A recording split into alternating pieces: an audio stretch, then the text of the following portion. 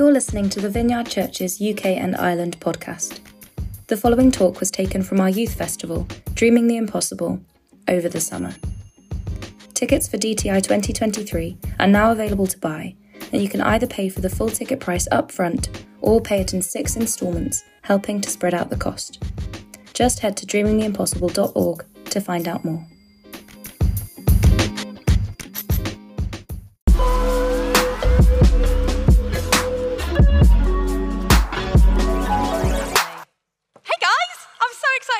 How is morning one going? Yeah? There was a little bit of rain. There were some guys that were playing football on the football pitch from 8 o'clock this morning. Are you in here? There they are.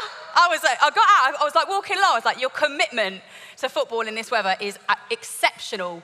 Gentlemen, exceptional. Brilliant. I think we're going to have a lovely time. As Susie said, my name is Laura. It is an absolute joy and delight to be with you. And this week, while you're here, I think Susie and Zeke were touching on this last night. We're looking at yesterday, today, and forever. And I'm going to be talking a little bit about that this morning as I'm with you.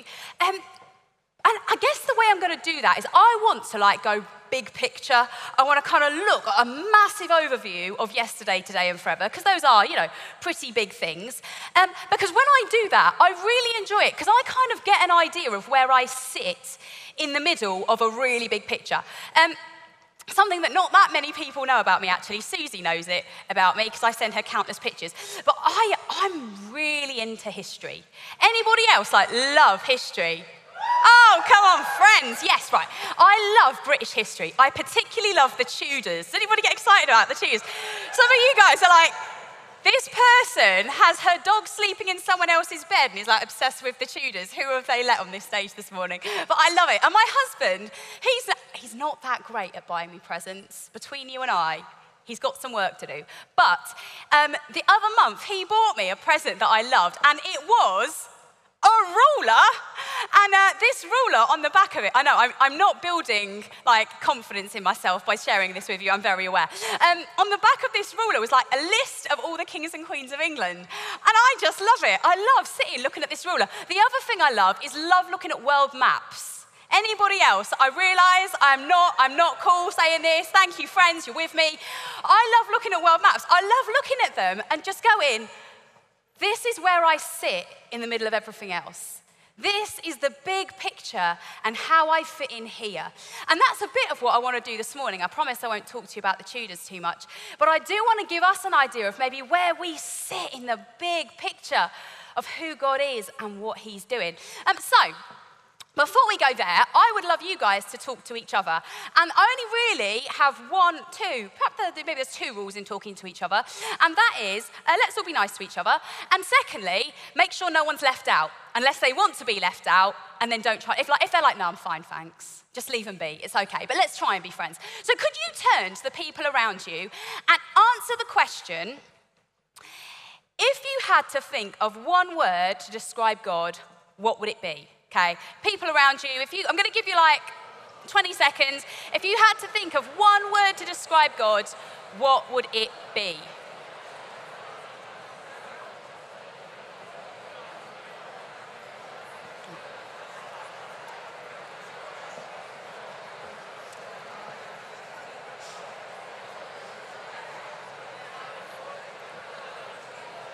Okay.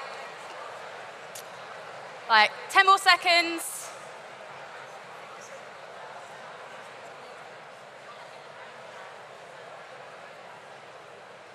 Lovely. Lovely jubbly. Right, can I, it's a big room, people, but if some of you could try and shout some stuff at me, I would try and get down to, oh, hang on. Undescribable, I got down the front. I heard a few things together, and I thought I heard strangling between it. That isn't one. What was the one that I just said down here? Forgiving, indescribable. Any more? Love. Kind. Peace. Everlasting. Almighty. Omnipotent. Right, lovely. Great. You guys did it. Fantastic. Okay. We're good. If anyone did start strangling, by the way, you probably need to talk to someone after. Just a thought. Now, there are all these use words to describe who God is. Okay, and I don't know what word, I know what word some of you guys came up with. For some of you guys, you'll have said words. And so I want to come up with a second question to ask you, just for you to think about. How confident are you that God is that thing? How confident are you that God is love? How confident are you that God is kind? How confident are you that God is all-powerful? And are you willing to stake your life on that thing? Are you willing to put all your eggs in one basket and say, I'm going to live this way because I know that God is good? In fact, are you willing to make your decisions every day based on the fact that you know that God is kind, that you know that God is love, that you know that God is faithful, and so you will do things and make decisions and live in a way that seems crazy to other people, but you're okay because you know that God is the same yesterday, today, and forever? Are you willing to follow what Jesus says because you know who he is? So today I want to talk about God being all good. And you might have heard this phrase before, this phrase of living life between the trees. Lovely phrase. And what it means is, right at the beginning of time in the Garden of Eden, we couldn't get a whole tree, so we're going with this, okay? 2 trees. Roll with me. I think in the Bible there were less roses, probably more fruit, but you get the gist. At the beginning of time there was a tree, and the tree was in the middle of the garden, and God's presence was there, and God was good. And then at the end of time, we read in the book of Revelation about a second tree, a tree in the middle of a city, a tree of life. And God's presence is there, and God is good. And then right in the middle of history, we have the cross. And we see from the cross that God is good. And so we're going to do this massive overview together in the next few minutes of, do we really confidently believe that God was good yesterday, he is good today, and he will be good forever? So we, friends, are going to start right at the beginning, because that is a strong place to start. In Genesis 1, verse 1 to kind of 4.5, it says, in the beginning, God created the heavens and the earth. The earth was formless and empty, and darkness covered the deep waters, and the Spirit of God was hovering over the surface of the waters. And then God said, let there be light, and there was light. And God saw that the light was good. You see, God created this world, and he created this world good. You see, God only had the materials around him and in him to build this world. And so as he built this world and this planet and this universe and you, he built it with his goodness in it, stitched together with his goodness. And so as he looks at the world that he has made, he says, this is good because I am good. And everything I do, everything I create, because I am good, can only be good. And so in Genesis 1:31, it says, then God looked over all that he had made, and he saw that it was very good. And he looks at the natural overflow of who he is, all that he has made. This good God can only create good things. And as the fabric of God's goodness is stitched within the world that we live in even today, he says it is good. Because everything that comes from God can't help but be good. In a similar sense, I am really messy. Is anyone else in here like really messy? And feel free to point to someone else that you're sharing a tent with at this point. That's fine. Anyone else in this in really like bad? It's bad. Like you're embarrassed by it. Yeah. Thank you, friends. Yeah, right, messy. And you know, I honestly, despite being here now, saying this on stage, I'm not proud that I'm messy. I just am. I can't help it. And what that means is that everything I do is messy. It's like the thing that annoys my husband most about me. And a lot of things annoy him, but this is like the main one. Like I'll walk into the house and he describes me as just getting my stuff and going, and just shoes, bags, coats. Sometimes, I promise this is true, I've just left the milk in the middle of the hallway before because I forgot what I was doing partway through, put it down and walked off. Like, I'm really messy. And that means that when I do things, the overflow of that is it's messy. When I cook, I'm really messy. When I try to organize things, it's still messy. When I think, my thought process is messy. When I try and be on time, I rarely am because even my timekeeping is messy. Unfortunately, messiness is really embedded in me, and therefore everything that flows out of me is a little bit messy. But praise God, he is not like that. God is good. And so everything he does, everything he touches, all his commandments, everything he does, puts in your life and wants to do in you is good. Because God can't help but do good things. And you know what? He looks at you and says that you are good. And I feel like some of you need to hear that this morning. I think this is kind of why we were talking a little bit last night as well, but God built you. He put you together. He made you in his image, and his image is good. It doesn't matter what not good you have done, what not good you have been through. When God looks at you, at the core of who you are, he says that you are good. Imagine that. Imagine if you really believed that.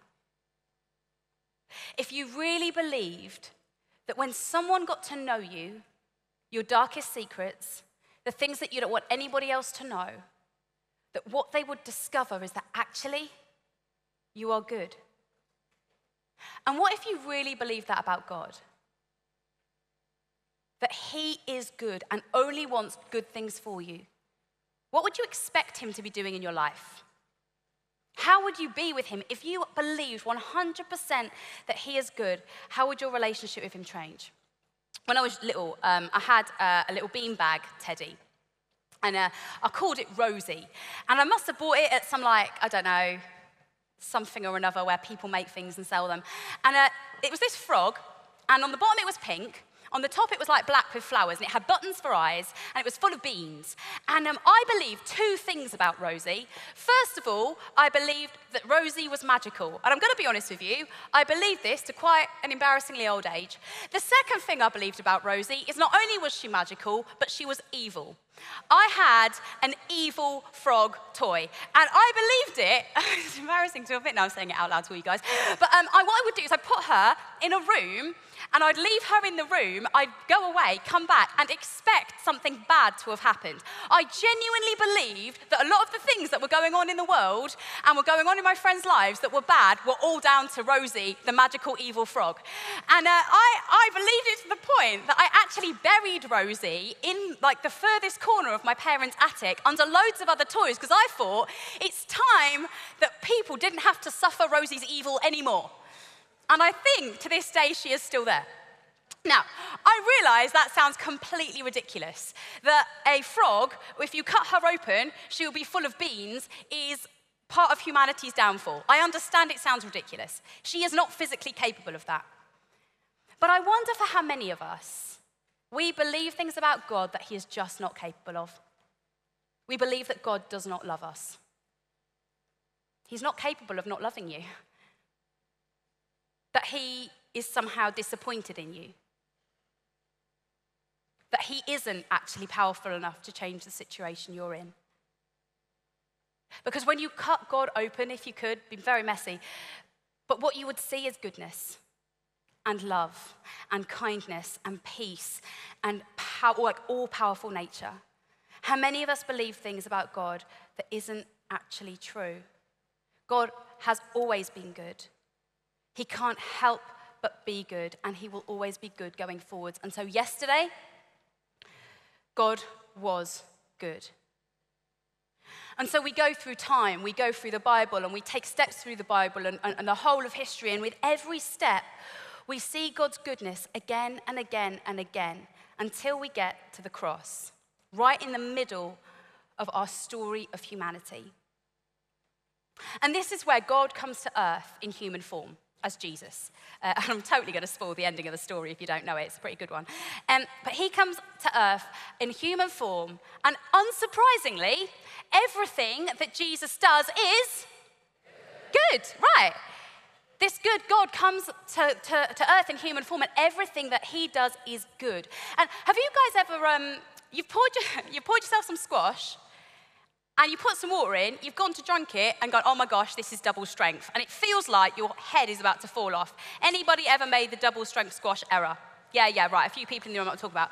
It's almost like Jesus is, this is not theologically sound, by the way, so please don't take this too far, but it's almost like Jesus is double squash strength in human form of God's goodness. Because what happens is God's goodness is packed inside one human being, and it begins to interact with God's goodness that is stitched within the fabric of this world.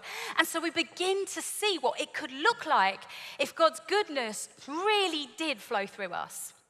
And so we see the hungry fed. We see the lonely befriended. We see people healed, forgiven. We see women given dignity and respect. We see foreigners and people who are fleeing war, loved and accepted and cared for. We see people raised from the dead.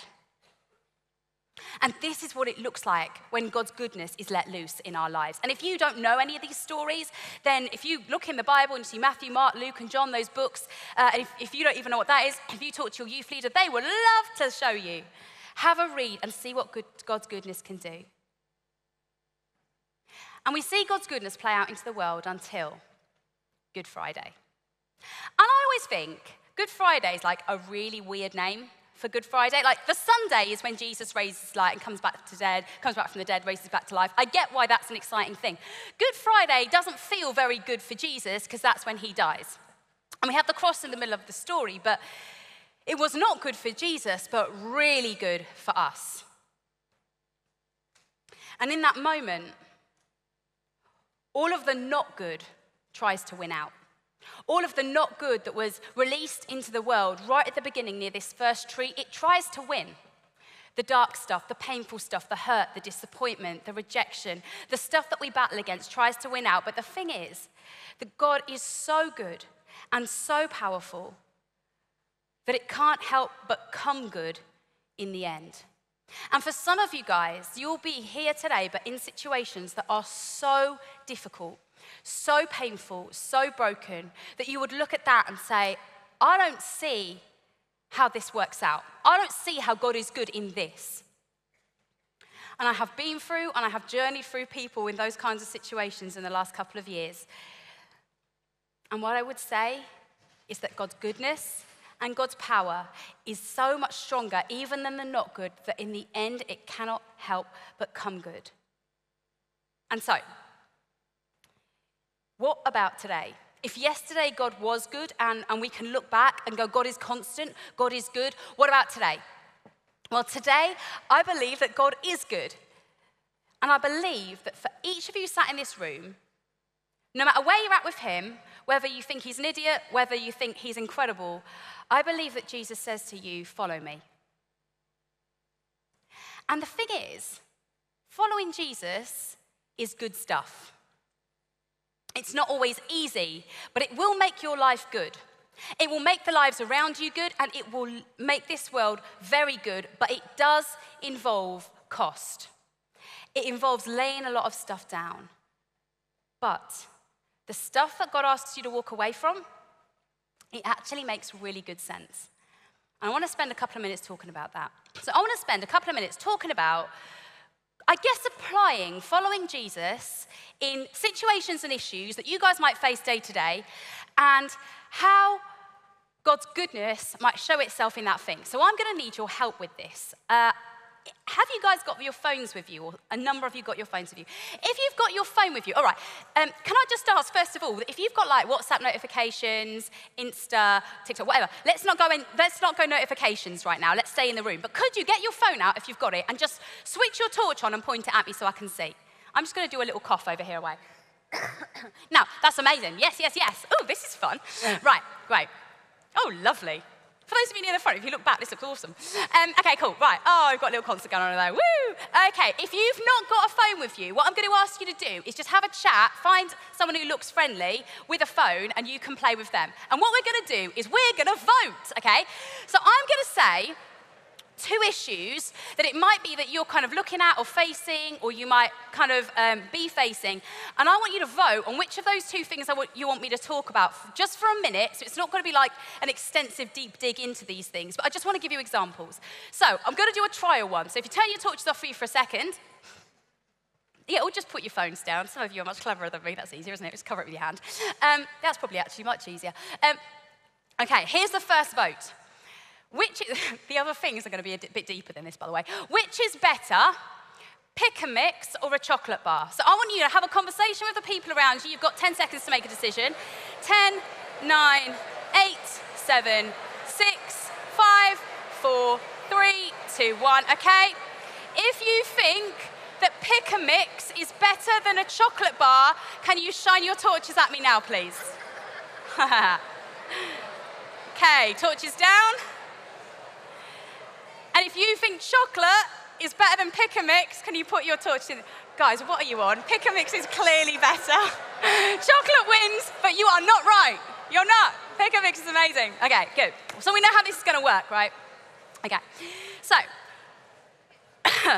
how is following Jesus and God's goodness seen, either in dealing with anger or dealing with low self-esteem?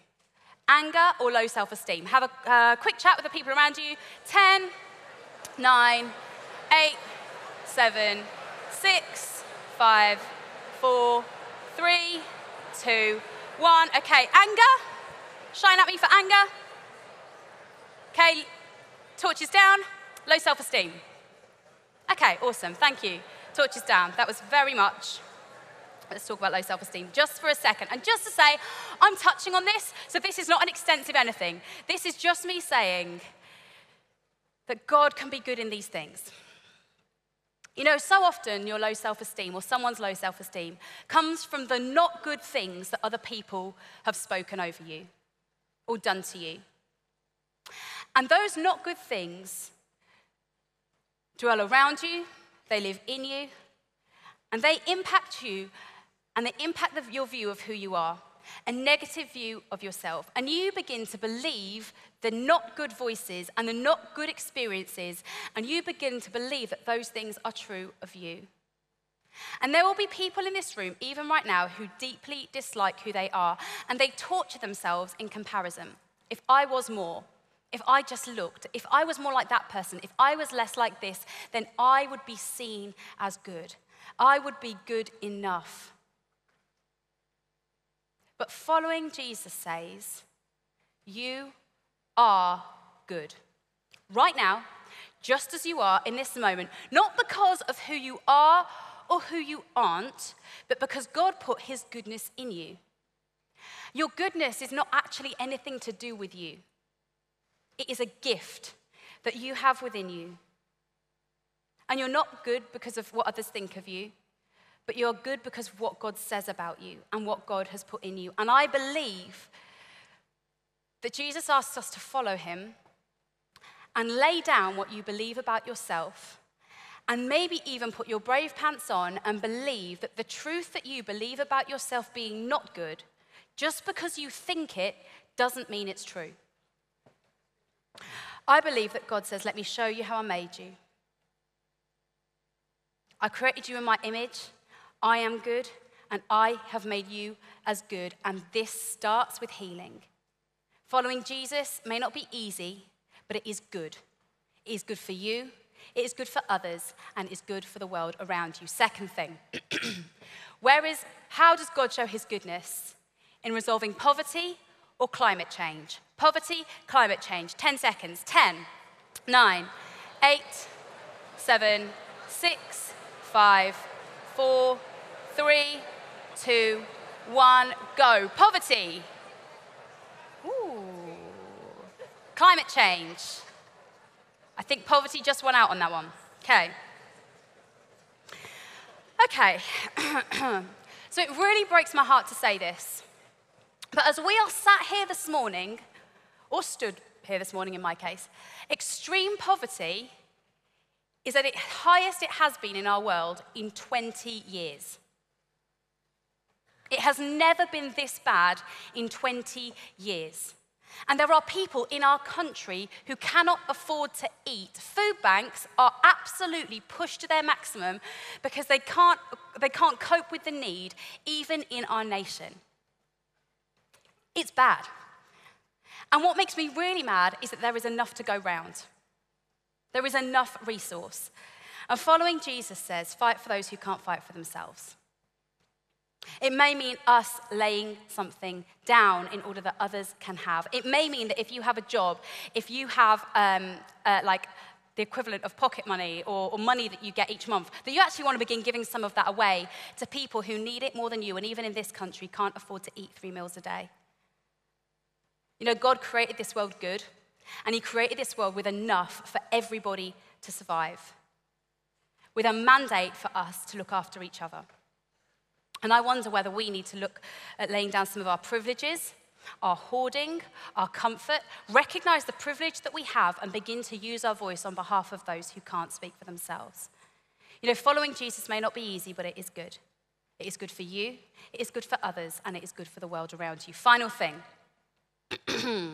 What does God's goodness look like in relationships? So friendships or romantic relationships? Okay, friendships, romantic relationships. 10, 9, 8, 7, 6, 5, 4, 3, 2, 1. Friendships. Ooh.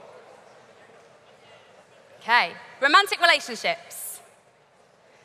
We've gone friendships, people.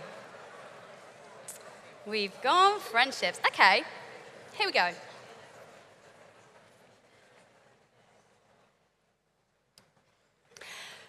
Lots of us in this room are highly connected. You guys in your generation know more people or are connected to more people than ever has been before in humanity. And yet, if we were to do a poll in this room, I reckon an incredibly high percentage would say that you are deeply lonely. I think if I said to you, how many of the people do you spend time with do you actually trust? It would actually be very, very low numbers. There's a guy who's much wiser than I am that says, show me your friends and I will show you your future. I love that. Show me your friends and I will show you your future. You see, we spend time with people that we don't necessarily like, want to be like. We feel desperately lonely. And yet we are desperate for friends. Following Jesus says in Proverbs 27, verse 9, sweet friendships refresh the soul and awaken our hearts with joy. It also says in 1 Corinthians, bad company corrupts good character. And I wonder, the people that you spend time with, which of those two things is most true? I wonder whether for some of us, God wants us to start laying some stuff down in our friendship groups, putting down some good, strong boundaries, maybe even taking a step away from the people in our lives that we actually know are not good for us. They do not bring God's goodness out in us. And that does not mean that God doesn't love them, but it may well be not the people that God is calling you to shape your future. And that's a huge ask. And so following God and following Jesus may not be easy, but it is good. It is good for you, it is good for those around you, and it is very good for our world. God says, follow me. I am good. I know what is good for you. I want good things for you. But following a good God will cost you. And in all of this, what is Jesus doing? As he died on the cross, did that whole died and come back to life again thing, and we're left here now today trying to follow Jesus the best we can. What's he doing? In Romans 8, 34 and 35, it says, who then will condemn us? No one. For Christ Jesus died for us, was raised to life for us, and he is sitting in the place of honor at God's right hand, pleading for us. What is God doing today? What is Jesus doing today? He's doing good things. As we battle some of this stuff, he is praying for you. He is sat right next to God, cheering you on and fighting for you. In verse 35, can anything separate us from Christ's love? Does it mean he no longer loves us if we have trouble, calamity, are persecuted, hungry, destitute, in danger, threatened with death? No. Regardless of what we go through, God loves you and God is good. In James 1:17, it says, whatever is good and perfect is a gift coming down to us from God our Father, who created all the lights in the heavens. He never changes or casts a shifting shadow. It's taken me to being quite old to realize If God is asking you to walk away from something, it probably means that that thing is not good. God does not want it for your life. If God does not want it for your life, it means it isn't good for your life. And so yesterday, God was good. Today, God is good. And forever, God will be good. In Revelation 21, verse 7, it says, "Then I saw a new heaven and a new earth, for the old heaven and the old earth had disappeared, and the sea was also gone. And I saw a holy city, the new Jerusalem, coming down from God out of heaven like a bride beautifully dressed for her husband. I heard a loud shout from the throne saying, 'Look, God's home is now among his people. He will live with them and they will be his God. God himself will be with them. He will wipe every tear from their eyes. There will be no more death or sorrow or crying or pain. All these things are gone forever.' And the one sitting on the throne said, 'Look, I'm making everything new.' And then he said, 'Write this down, for what I tell you is trustworthy and true.' And he also said from the cross, 'It is finished. I am the Alpha and the Omega, the beginning and the end. To all who are thirsty, I will give freely from the springs of the waters of life. And all who are victorious will inherit those blessings. And I will be their God, and they will be my children.'" I don't know what you've been through in the last few years. I don't know what you're going through now. But as I look at our world, I see financial crisis, I see world wars, I see pandemics, I see poverty, I see brokenness and hurting and pain. I know that I can trust a God that is good. And knowing that this is how it ends feels good to me. He created you good.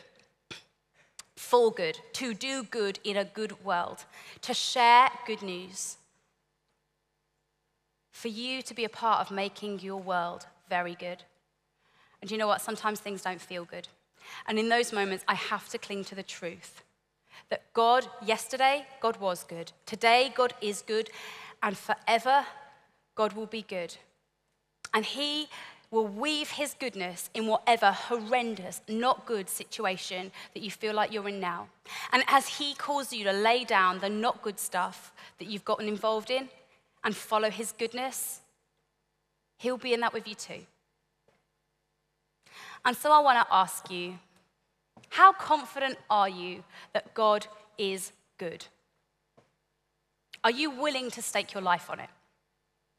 Are you willing to put so much into that basket that the choices that you make day in, day out rely on like fall or succeed on the fact that God is good? That you walk away from the things that your friends are doing, that you walk away from the things that seem to make sense to other people. You let go of unforgiveness, let go of anger, let go of rage, because you know that there is a God who is good that loves you, who only wants good things for you, and when you give him all of your future, will weave his goodness through it.